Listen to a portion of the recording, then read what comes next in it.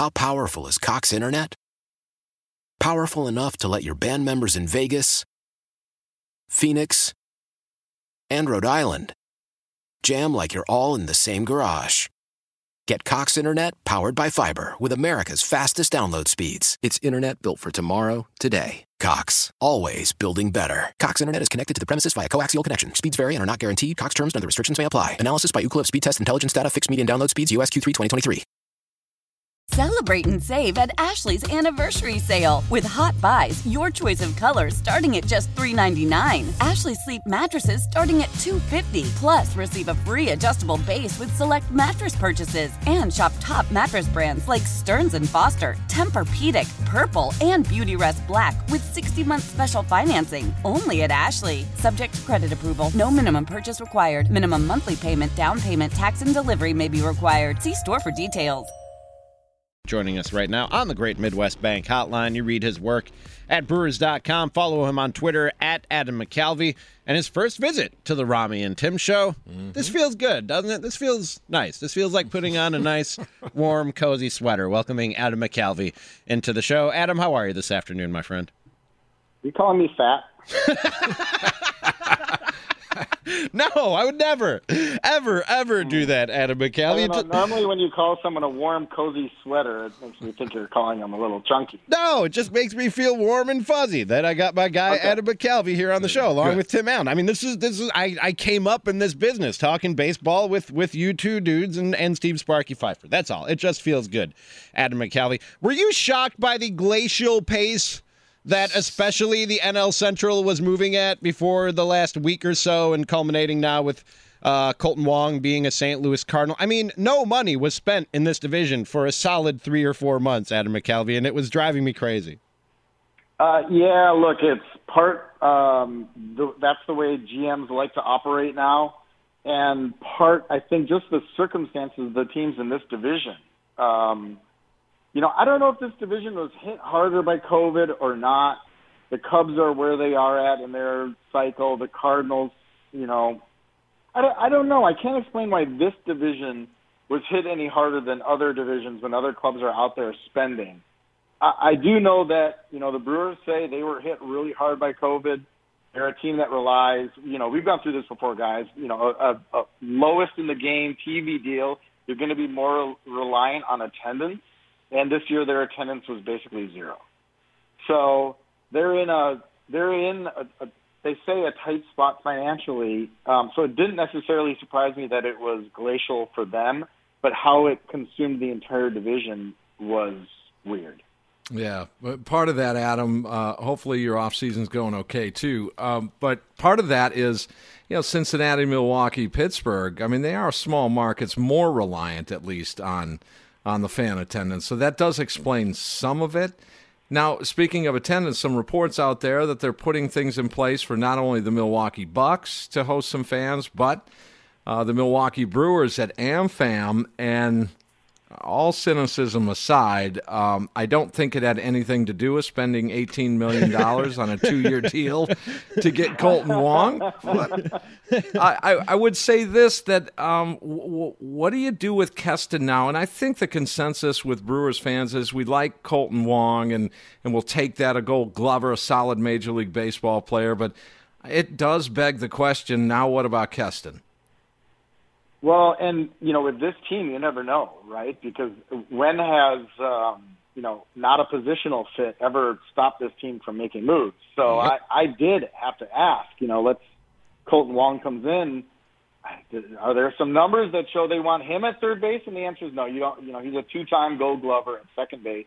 He'll be the second baseman, and Keston Hiura will get the bulk of his at-bats at first, with Dan Vogelbach kind of being the left-handed foil to that. So, you've got Wong and then Arcia up the middle. You got Urias playing some shortstop and second. Third base, I don't know. They signed Daniel Robertson, who's not, a couple of years ago, one of the best prospects in baseball, but he's not done it at the big league level. He's also not gotten a big bulk of time to just play every day. So I have no idea what they've got there. And I suppose you also could put Urias there. He can do it defensively. But if you're a team trying to get better at offense after a down year offensively, I'm not sure that that's the best option. So I don't know at third base how that's going to pan out. I would say, I talked to David Stearns about this yesterday. Now that spring training is on time, we've gotten some assurances of that. It feels like, holy cow, it's go time. I mean, they're less than 2 weeks, about 2 weeks away. But that's not the way he's looking at it. I mean, the GMs now, they love to push this stuff as late as possible. He's looking at fielding a team on opening day, not opening day of spring training. So there's still a lot of free agents out there. I mean, have you heard Jed Jerko's name once this offseason? I'd re-sign him. I mean, that's a good player. The question is, what does it cost for a player like Jed Jerko? I have no idea, because has a Jed Jerko type guy signed? That market, that middle market, maybe the 1-year deal for a good veteran player. Not a lot of those guys have signed because it's been, JT Realmuto and, Colton Wong, multi-year guy. The multi-year guys are still out there. Justin Turner's still sitting out there. So there's still Jed Jerko and a lot of other pretty good players out there. And I know the Brewers, this is $18 million's a lot in their current financial state. But I don't know that they would ever say that they are done and totally rule out adding more. So third base, I would just sort of leave open right now. And I'm not certain we'll know exactly what they're going to do there until much closer to opening day. Talking with Adam McCalvy of Brewers.com, our Milwaukee baseball insider here on Rami and Tim. When we were talking about this to start the show, I could hear in Tim's voice him trying to manifest and actualize that they wouldn't trade Keston Hiura. I told him I would think it's a real possibility that they're at least listening to offers for Keston Hiura, with the uncertainty about designated hitter and his questionable defense at second base, and now acquiring Colton Wong. Wouldn't you think that that's at least something that David Stearns is picking up the phone on right now, Adam? Well, if he's listening on Josh Hader, he'll listen on Keston Hiura. So I don't think you can say he wouldn't. It would surprise me for them to trade Keston Hiura when his value is down. I'm not sure he had a very good year in 2020. I think he was impressive with the bat in 2019. I think there are still big-time questions with his defense.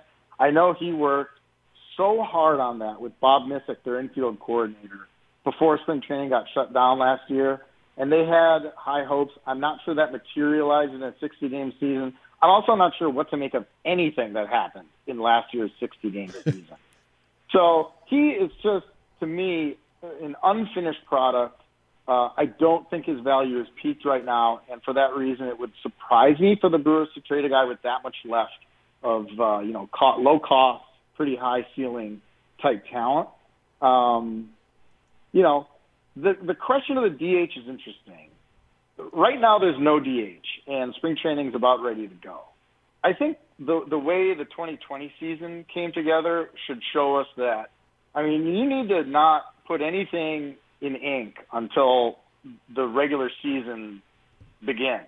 And even after the regular season begins, there's the chance, last year showed, that some of these rules can change.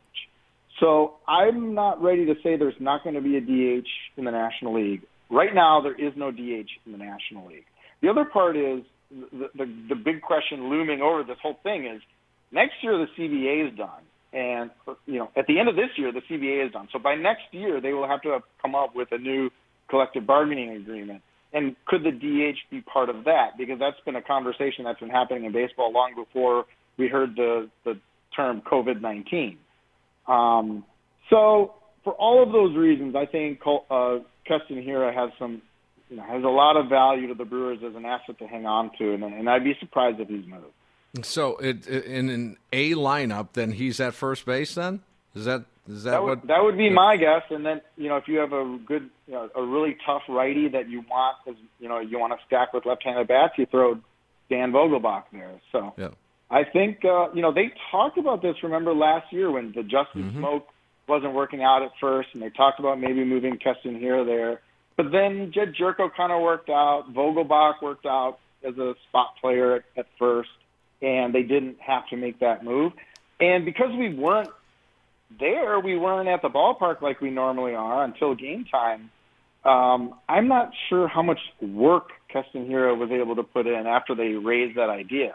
Like, did he get out there for some BP reps? So those are questions that we'll be able to get into once this Colton Wong passes his physical. We'll be able to get some guys on the record and get some answers to just where Keston Hiura is at in this first base discussion. All right. So you made mention of the CBA, and that's going to end, I believe the end date is December 1st.